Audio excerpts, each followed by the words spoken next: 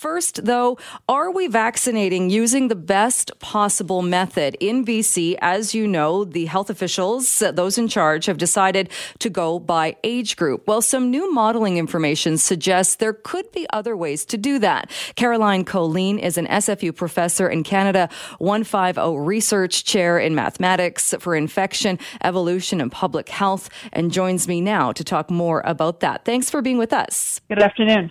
Talk a bit, if you can. This is some new research. You're looking at treatment, at vaccine schedules for COVID-19, and the idea of where BC has gone the route of really putting it in age groups. You've done some research that looks at other possibilities. Exactly. Yeah, this is, first I should say, not just for BC, I think relevant across a lot of jurisdictions that are kind of like BC. And what we've done is use new data on how well the vaccines are doing at preventing infection and preventing transmission, and then roll that out to see how that could make a difference if we vaccinate people who are not just people who are vulnerable for a severe outcome if they get exposed, but people who are actually vulnerable to being exposed in the first place and then to transmitting to others.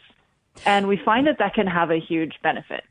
And so we would be talking about much younger groups and people who, say, work in positions where they're maybe they work in long-term care, or say work in grocery stores, or work in places where they are going to be workers that are exposed to other people. Yeah, exactly. These are people who have to have contact for their work, who can't work at home on their laptop or otherwise, completely socially distanced because they have to work. And when they work, they have to work with lots of other people and have high contact. Exactly. And I know you've done modeling and looked at this. So can you give an example? If we did start vaccinating that group, do you know then if somebody then stopped transmission, do you have an idea as far as the numbers, as what kind of a result that would have? Yeah. So of course it depends what you assume is happening in the background. But if you think that, we're going to reopen eventually, or maybe we unfortunately have higher transmission variants that come in, actually preventing transmission would allow us to reopen without causing, say, 200,000 or 100,000 more infections. We could save hundreds of deaths, and we could actually save hundreds of millions of dollars in this net monetary benefit, which kind of tries to pull together all the costs, the healthcare costs and other costs associated with having a pandemic. So it's really a huge advantage. It would allow us to reopen. It would allow us to be resilient to higher transmission variants if we can stop transmission by protecting people who have high contact and thereby protecting everybody else too. So it's not about protecting them instead, it's about protecting them to protect everyone. Do we know then, because we do get the alerts when there's been an exposure, say at a grocery store or at a fast food restaurant or a restaurant, another facility that's open, do we know what the risk is or what the number is? If we have an exposure, we have a person working in this position, and with contact tracing or with what we do when we know about that, do we know how many people are potentially being infected by that one person? So we... Sometimes we have some of those data. Fraser Health put out some really nice infographics and illustrations of outbreaks. They were more around social activities because that's what we were asking people not to do. So there were weddings and things, but they'd have, there were 50 people here and then 15 of those got exposed. We did hear from Dr. Henry that 40% of the cases were around social activities, and I think that leaves 60% to be probably largely in workplaces. So I think it is quite a number. In Toronto, there's a great paper out describing COVID in essential workers, and they're risking exposure and having COVID at 3 times the rate of others and having an elevated death rate. I think it was about 2.5 times the death rate. So these are people that we are asking to take a risk for themselves, but people who also, by protecting them, we can protect others as well. So you get a kind of double benefit that way. Right, because if we look at how we've responded to this pandemic, and if we're looking specifically, say, at long-term care, we know that even with drastic measures of stopping visitation, of doing single-site working, the virus was still getting into these facilities, and people who were the most vulnerable were still dying. At yesterday's briefing, we heard that there were no deaths. There had been no deaths recorded in long-term care, and the outbreaks over, which show that vaccination then is working. Do you think then, could we shift, once we have long-term care, which it looks like we've got most of long-term care with at least one dose, could we then shift to a vaccination program like this? Or does it have to be one or the other? So I think it's great we started with long-term care. As you said, we were not able to protect long-term care settings from exposures. And so it was essential that we vaccinate those groups first. I think we should certainly continue with essential workers who are working in long-term care, all of them, not only some. So I think that's great, and we should prioritize that, and we did, and totally support that. I think now, after our most vulnerable are vaccinated, the very most, we actually do see in the modeling that we get more benefit, even for protecting the vulnerable, by preventing transmission in the whole population, by preventing it among people with high contact. So I think it is now time to start thinking about how we would identify, who's essential. And we broadly defined it as people who have to have lots of contact for work. So if there's a sector that we need to have open, that we want people working in, and that involves people having high contact, those people will get this benefit from vaccinating those people. So if someone's listening to this and is thinking, okay, well, I have elderly parents that live at home, they're still very functioning, and they go to the grocery store, they do their essentials shopping, and they are out in the community. Is it better? Do we know then if it would be better to wait until they get their vaccine? Is that the best course to keep them safe? Or is it better that when they go to that grocery store, if the clerk has been vaccinated, that's the best way to keep them safe? Right, exactly. So in our modeling, it's the second one. And it feels counterintuitive, right? Because you think, oh, the risk is so high, we should vaccinate the people with high risk. That's totally right if everybody gets exposed. But if not everybody gets exposed, and you can say, let's make sure that I have elderly parents too, that when they go out, the people that they see that there's basically no COVID around, that's great. That's great for everyone. It's great for the long-term consequences. It's great for the costs, but it's also even great for the elderly. And I think we should also remember that the vaccines, they're great. We're getting great data about how wonderful they are. They're super, but they're not completely perfect. And not everyone wants to get vaccinated. So if you had, let's say, 10 or 20% of your elderly population that are not protected, either because they declined the vaccine or because for some reason it had limited effectiveness in those individuals, we're also protecting them too if we reduce the amount of COVID around in the general population. So I think those are some of the things that we're able to take into account with modeling those indirect effects, that you can't just run an experiment and say, oh, let's have two populations, and in one we're going to do this for the next 9 months, and then we'll know what to do for the next 9 months. We only have this next 9 months once, and I think we should be using the vaccines as strategically as we can, especially since at the moment we don't have enough of them to vaccinate everyone right away. And looking at your research, and you kind of touched on this already, but the simulations that you did found that vaccinating essential workers early rather than the population in decreasing order of age would lead to 200,000 fewer infections, 600 fewer deaths, and $230 million in healthcare costs. How did you come up with those numbers? Right. So we compared oldest first vaccination to a vaccination program that has essential workers after 80 plus. So we finish 80 and then 80 plus, and then we go with essential workers, and then we roll out a range of other orderings. And those orderings didn't actually differ that much. So whether you go 80 plus essential workers, 70 to 79, and then everyone else, or 70 to 79, and then 60, and then 50, or, the other orderings didn't make a huge difference in the model, so we couldn't really distinguish. What made a huge difference was whether essential workers were prioritized soon.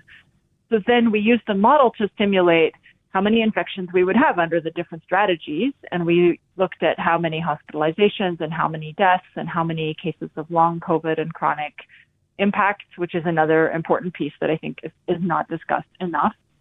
And then we looked at the costs associated with those and then just compared the two strategies.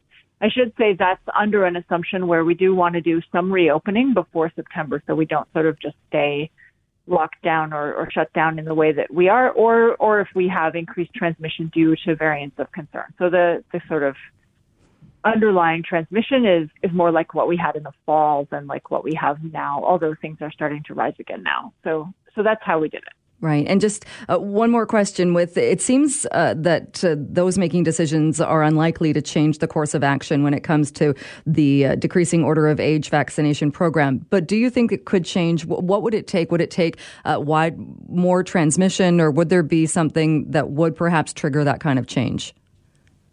So I think the conversation with the National Committee on Immunization is really important, because they are setting guidelines for Canadian jurisdictions. They have mentioned frontline and essential workers in stages 2 and 3 of their recommendations.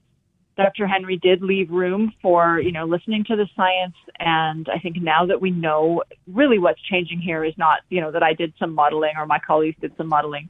There are many models showing similar things. The science paper by Kate Bubar and co-authors, from which we took our model, would say the same thing for a Canadian context, the same model. The public health agencies' models say the same thing.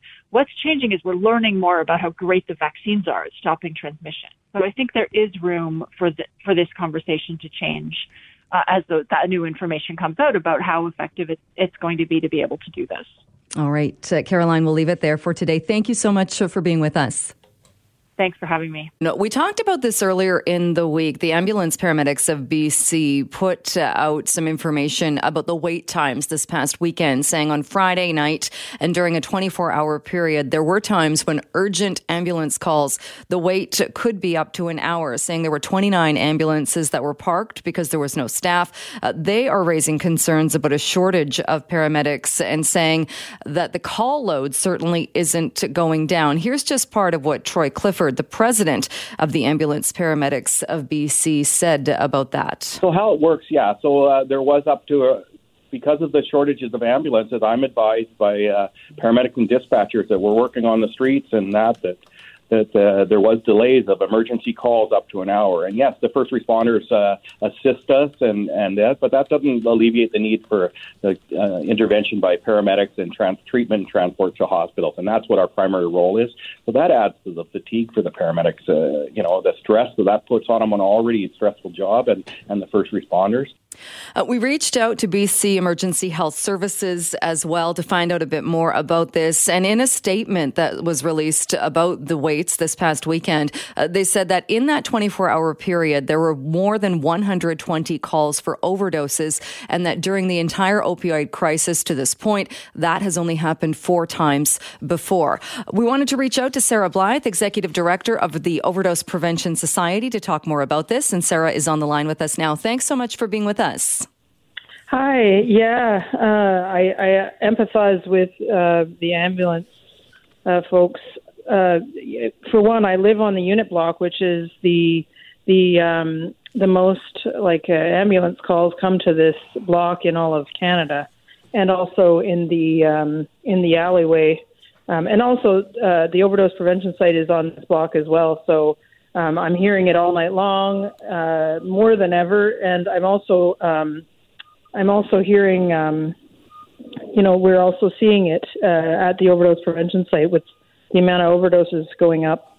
So it's a really tough time, and overdoses continue to happen at an alarming rate. And a lot of the times they don't leave when they come to an overdose prevention site. People don't have to leave with the ambulance driver. They stay with us, and we deal with it on site. I would say 90% of the time. It's just that they come to the site and offer their assistance. But with where there's places that aren't having overdose prevention sites, the ambulances are dealing with it alone, and it's just nonstop. I mean, it's like the ambulance are going nonstop. Right. And you kind of answered my question, because I was curious about that, thinking about the site that you run, the Overdose Prevention Society. If someone overdoses or if they overdose, say, at Insight, is that an automatic call to an ambulance, or are there people with naloxone and people on site who can deal with that?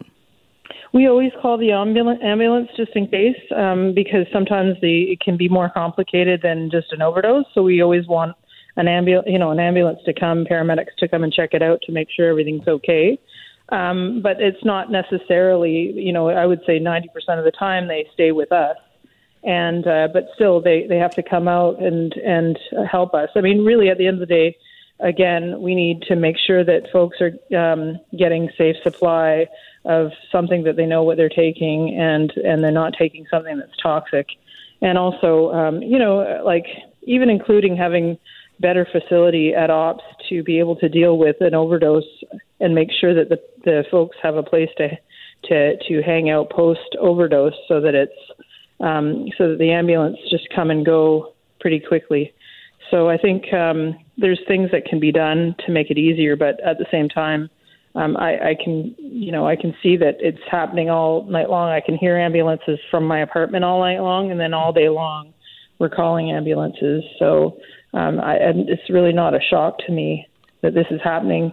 And in places where there aren't overdose prevention sites, it's got to be worse, because the ambulances are dealing with it all on their own, and then they do have to take people to the hospital. And they have to, they won't have someone dealing with the Narcan and just on the spot helping someone. So it's going to be challenging in other parts of BC, more challenging than it is even here. So, it's tough. It's really tough times. And there's a lot more homeless folks and a lot more poverty happening that I can see. And that's really affecting everything. So it's pretty depressing, to be honest. Yeah, no, and I'm guessing, just also listening to how you're describing it, that number, even though, according to Emergency Health Services, having more than 120 overdose calls in one 24-hour period has only happened a few other times during this entire crisis, that probably doesn't come as a huge surprise to you. No, I can hear ambulances going nonstop in the downtown east side, where both at night where I live, and then also where our overdose prevention site is, and actually in the calls that we're making to the ambulances ourselves, requiring them to come and check on people. And now that fentanyl is just, it used to be just concentrated, in Vancouver, but it's now across BC and across Canada in a more contaminated supply. So, you're seeing more overdoses, and with the benzos as well added to that, just creates a more complex overdose and more lethal sometimes. So it's just from bad to worse, and there's a lot of things that we can do about it. We're certainly not doing as much as we are for COVID, and more people are dying. So I think it's time to just step it up, because there's got to be some end to it. And there's got to be some relief for the I see them in the streets. They're doing really good work, and it's really, really tough, because it's one overdose and near-death response after another, and it can really take a toll on anyone, really. And I can imagine that they come in and see people who have passed on quite frequently. It's really a tragedy in a way that I don't even think that the general public really understands, because there's so much focus on COVID, right? But we're losing so many people, and some of them are folks that use drugs not that frequently, but if you use fentanyl not that frequently, you're more actually likely to overdose and die, just because you're not used to such a high potency. Your system hasn't gotten used to it. So we're seeing a lot of one-time users dying that way, which comes as a shock to, families who didn't even know that their young youth was using it all. So it's just a tragedy, really. You talk too about, it's got to have a huge mental health factor on people as well. Not only the people that are in this position of overdosing, but also people like yourself and people who are responding to these every day. What's something, when you say there are things we could do, more we could do, and it's not being done, is there one thing that could be done right away, or what would you suggest could be done? What action could be taken to help with this? Well, for one, more overdose prevention sites, because where we have overdose prevention sites, we're able to deal with people who are overdosing really quickly And the quicker you deal with it, if people are using on a site with folks like me who know how to handle an overdose and help a person, then they're less likely to go to the hospital, because as time goes by, when you're not breathing, things are worse and they end up in the hospital. They end up going in an ambulance. So overdose prevention sites are key, but also safe supply. I mean, that's just, safe supply, making sure that people have access to something that's, from their doctors and nurses, that is something that's not going to kill them. They know what they're taking and isn't as risky of a situation. And making sure that those programs are ramped up as soon as possible. And also, at overdose prevention sites, just having a place like respite area for people to be able to, after they've overdosed, be able to rest. Because some of the overdoses with benzos can last all day long. So it's quite complicated. Also, and housing and a lot of the things that people need that they're not getting, which, sleeping outside in below zero or freezing cold temperatures just creates more issues for folks and more despair, which can lead to more drug use and more dangerous drug use. So I just think, there's a lot that can be done. One of the things is just really focusing on the issue and taking it seriously and doing a lot, especially at the federal level. It seems like the province and the city are doing a lot of, they're trying their best, but they need the federal government also to really step up as well. All right. Well, Sarah, we'll continue following this and talking about this, but we'll have to leave it there for today. Okay. Thanks so much for joining the show. Appreciate it. All right. Take care.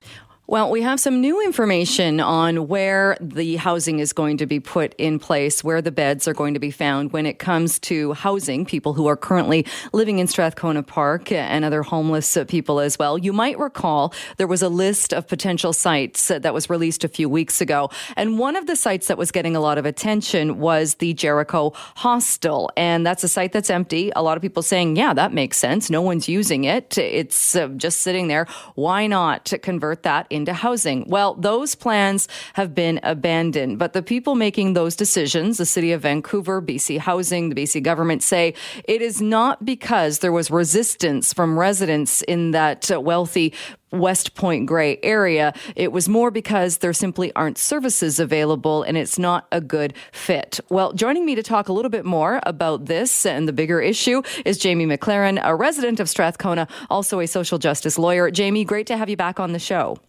Hi, Jill. Good afternoon. What are your thoughts after learning that there are a couple of sites we now know about, the old Army and Navy store, one of those, but that the Jericho Hostel idea has been taken off the table?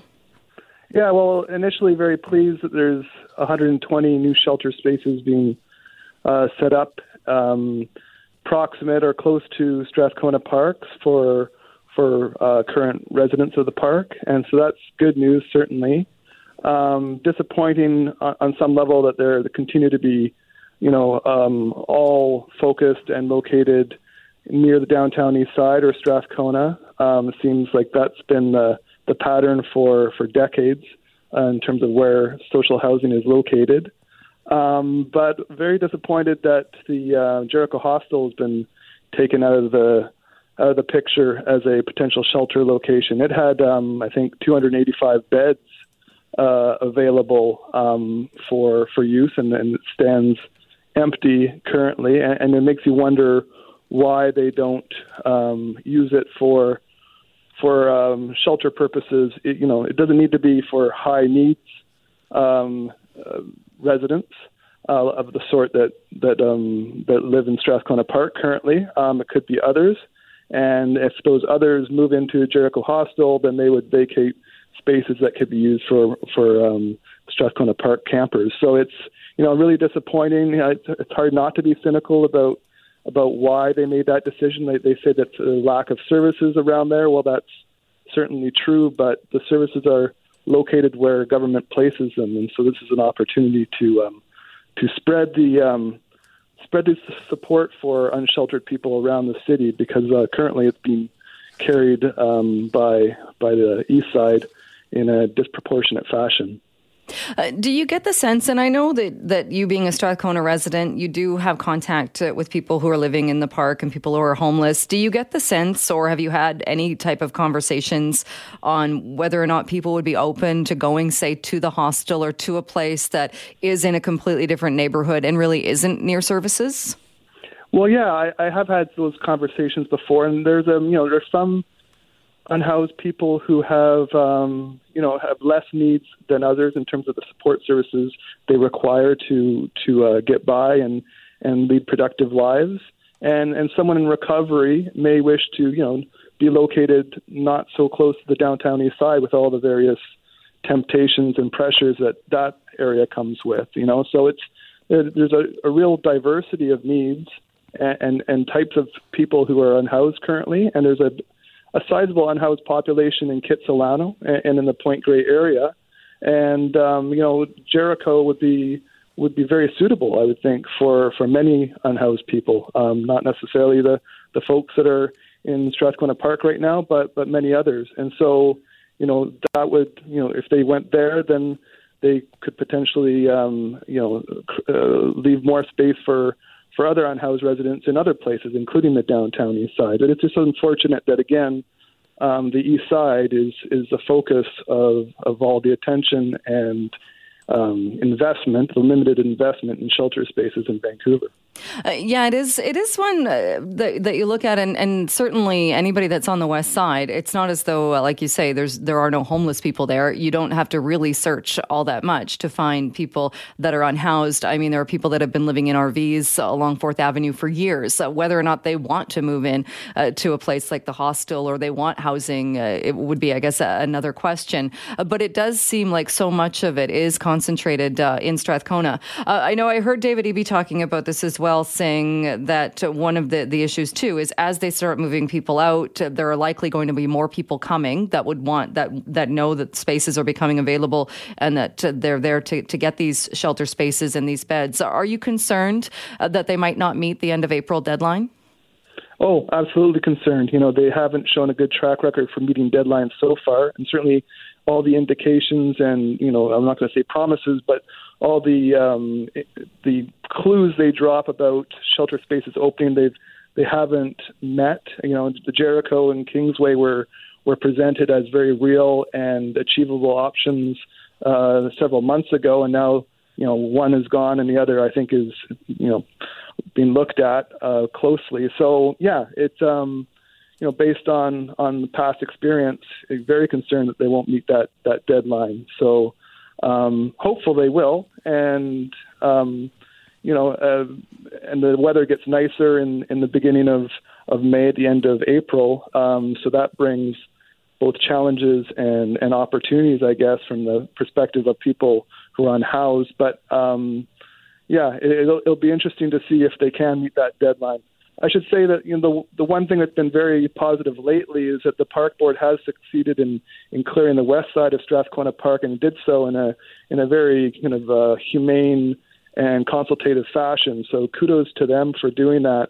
The bigger challenge, of course, will be finding homes and for the residents of the east side of the park, of which I think there are 200 to 250, and decamping those who won't, avail themselves of available housing options. So that'll be the real challenge, and that challenge is coming, obviously.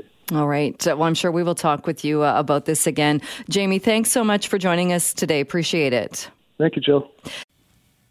Thanks for being with us. Incredibly patronizing words from the Mayor of Port Coquitlam talking about Fraser Health and how parents are getting information about COVID-19 exposures. And joining us with that story is our show contributor, John Jang. Hey, good afternoon, Jill. Earlier this morning on the Mike Smith Show, I spoke with Nicole Collins, the mother of a student attending Castle Park Elementary in Port Coquitlam.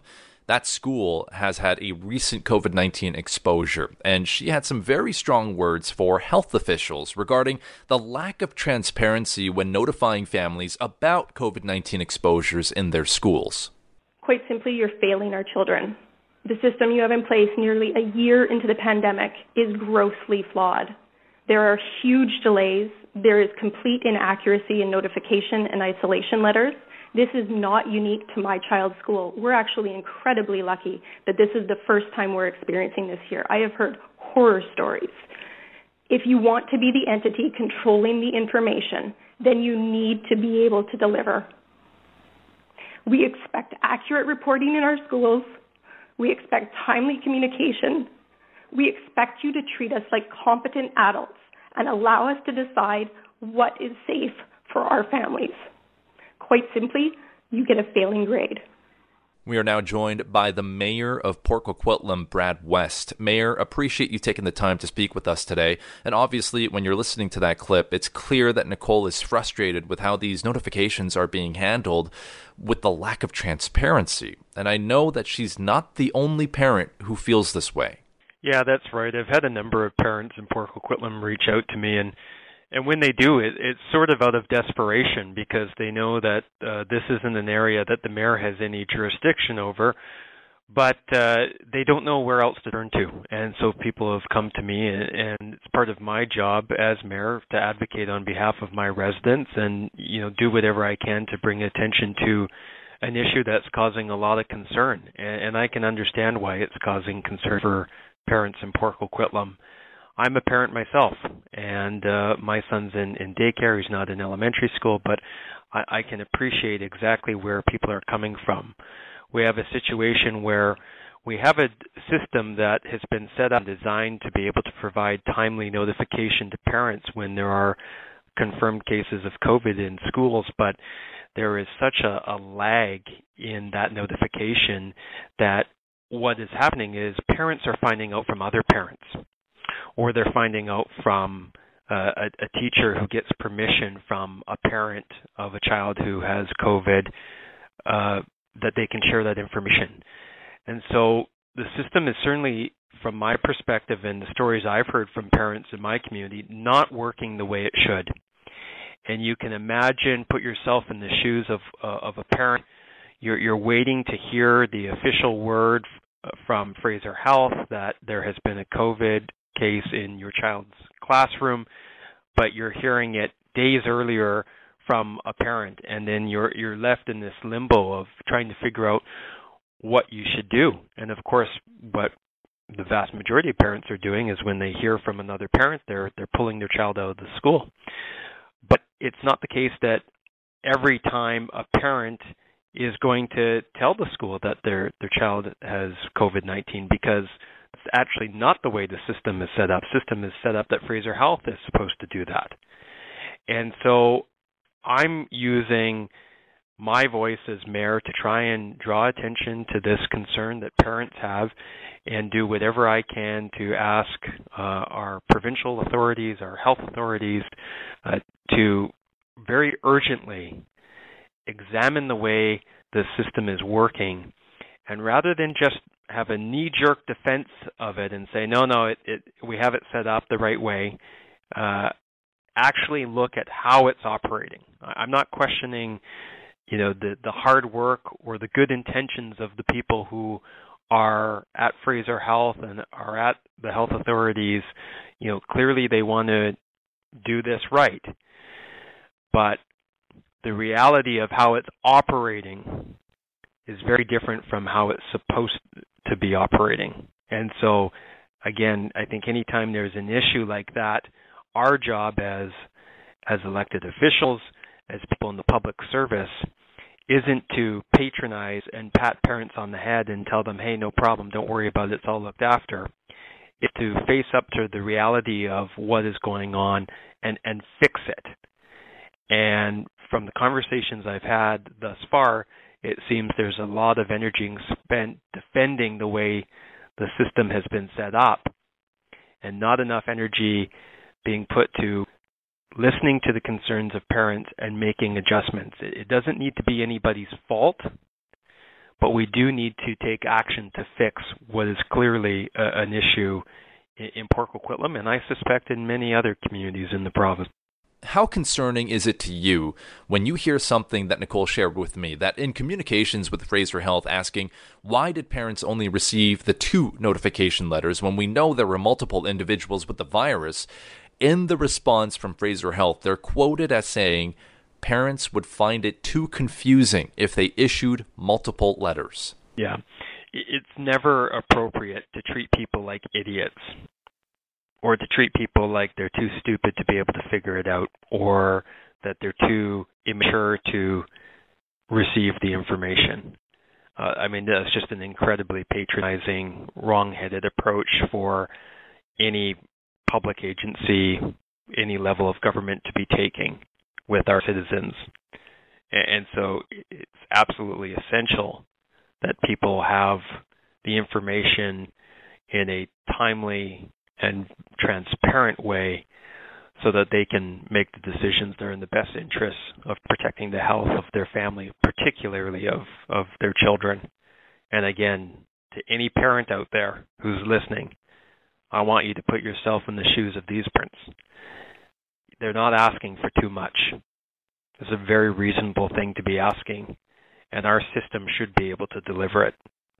And before we let you go, Mayor, and I appreciate you taking the time to speak with us today, even though, as you mentioned, it's not your jurisdiction where the mayor's office would be directly involved, are there plans to maybe sit down with officials from Fraser Health to try and express these concerns shared to you? Or has there been any communication in recent days regarding this situation? The city has been sharing these concerns that we've heard from parents in our community with Fraser Health. I'll be speaking to our MLA, sharing those concerns as well.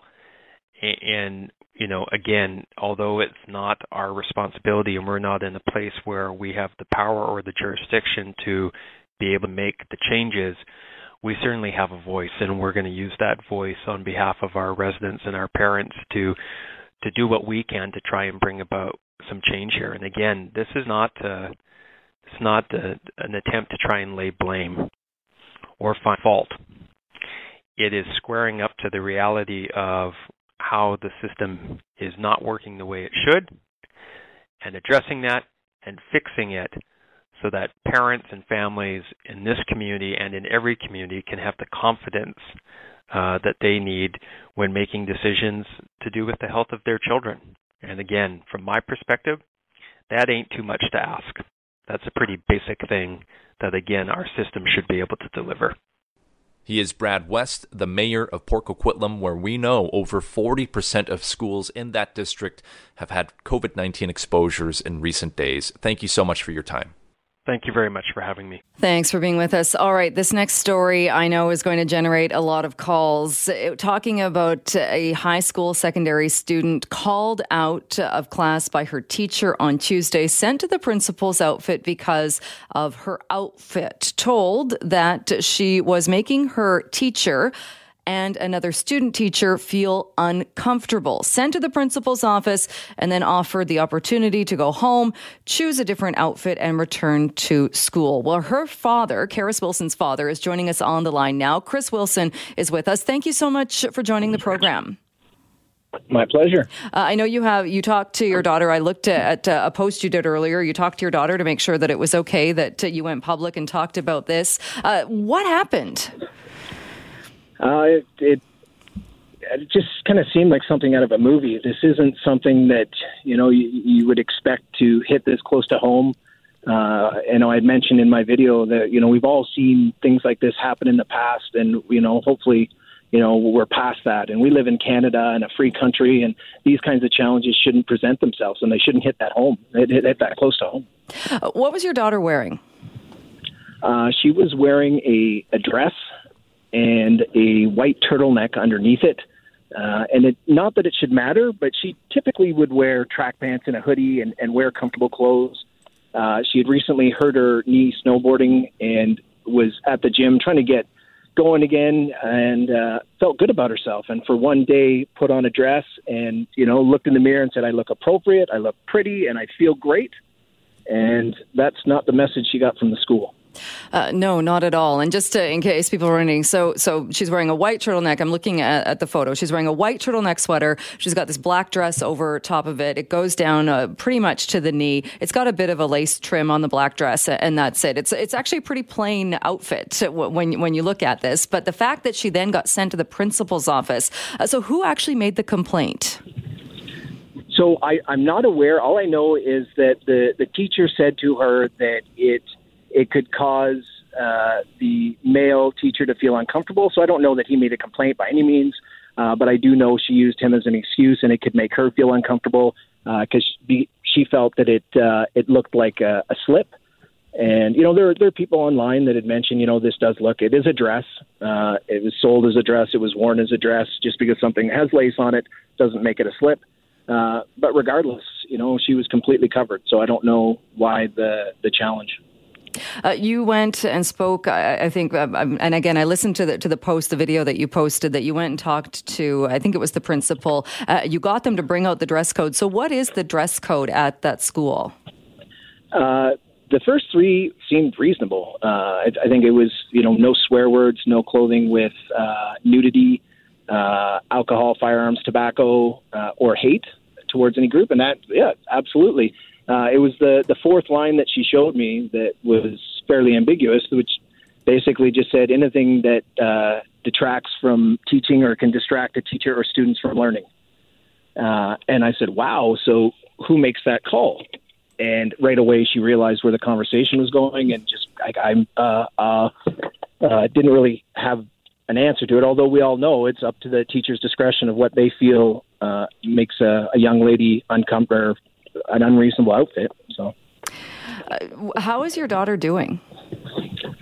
Right now, she's doing well. Good. She went home in tears. She was, she felt broken. She felt kind of ashamed.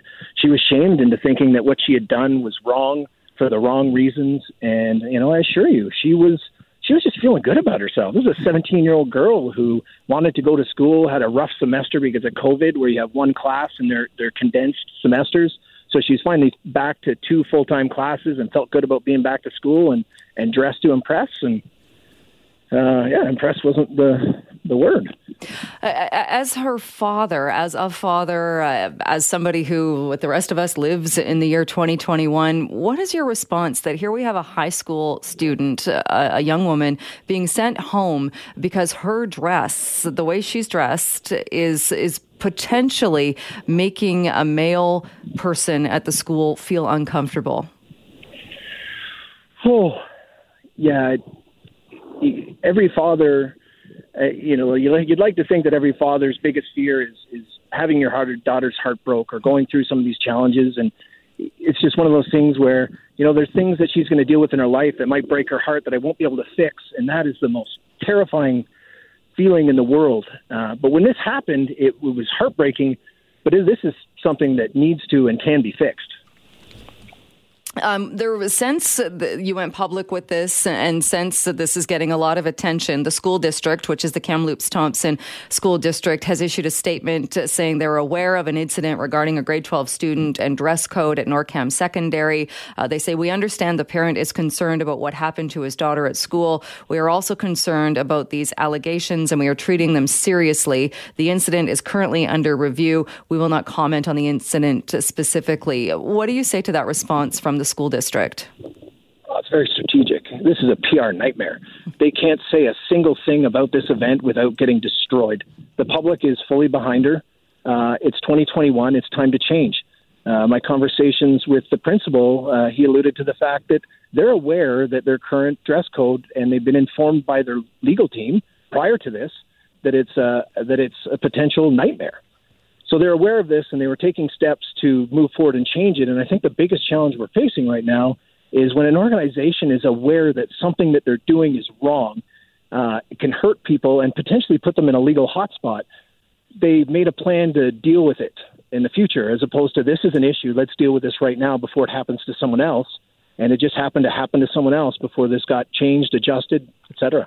Yeah, I mean, it's just the whole thing is just awful. And I mean, I'm so glad when you say your daughter, that Karis is doing okay now, because I mean, there's a lot going on when you not only now, I mean, is she going to go back to school and think, well, who's judging my outfit? What are people looking at the way I'm dressed? I mean, you send someone home for the way they're dressed when there was nothing wrong with the way she was dressed. That can be absolutely devastating.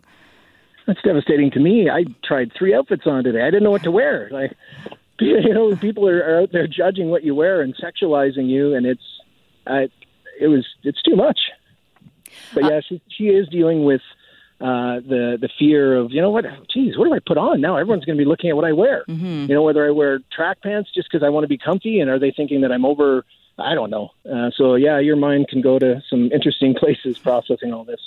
You mentioned, and I read as well, that you're speaking partly because Karis was fine with you speaking, and she also wants to make sure this doesn't happen again. Is that your goal or your hope, that maybe the dress code gets updated, joins us in 2021, and we can stop this kind of thing from happening again? Absolutely. And, you know, there's a lot of social justice warriors out there. TikTok, the video I made on TikTok blew up. I think it's over 400,000 views, and so many people on there are frustrated and concerned. But there's also people attacking the teachers and they're in a situation where the teacher is doing as she's told. If she is within the rights of following the rules that were set out by the school district, then she hasn't really done anything. Although she has done something wrong, she's following the rules set out by her employer.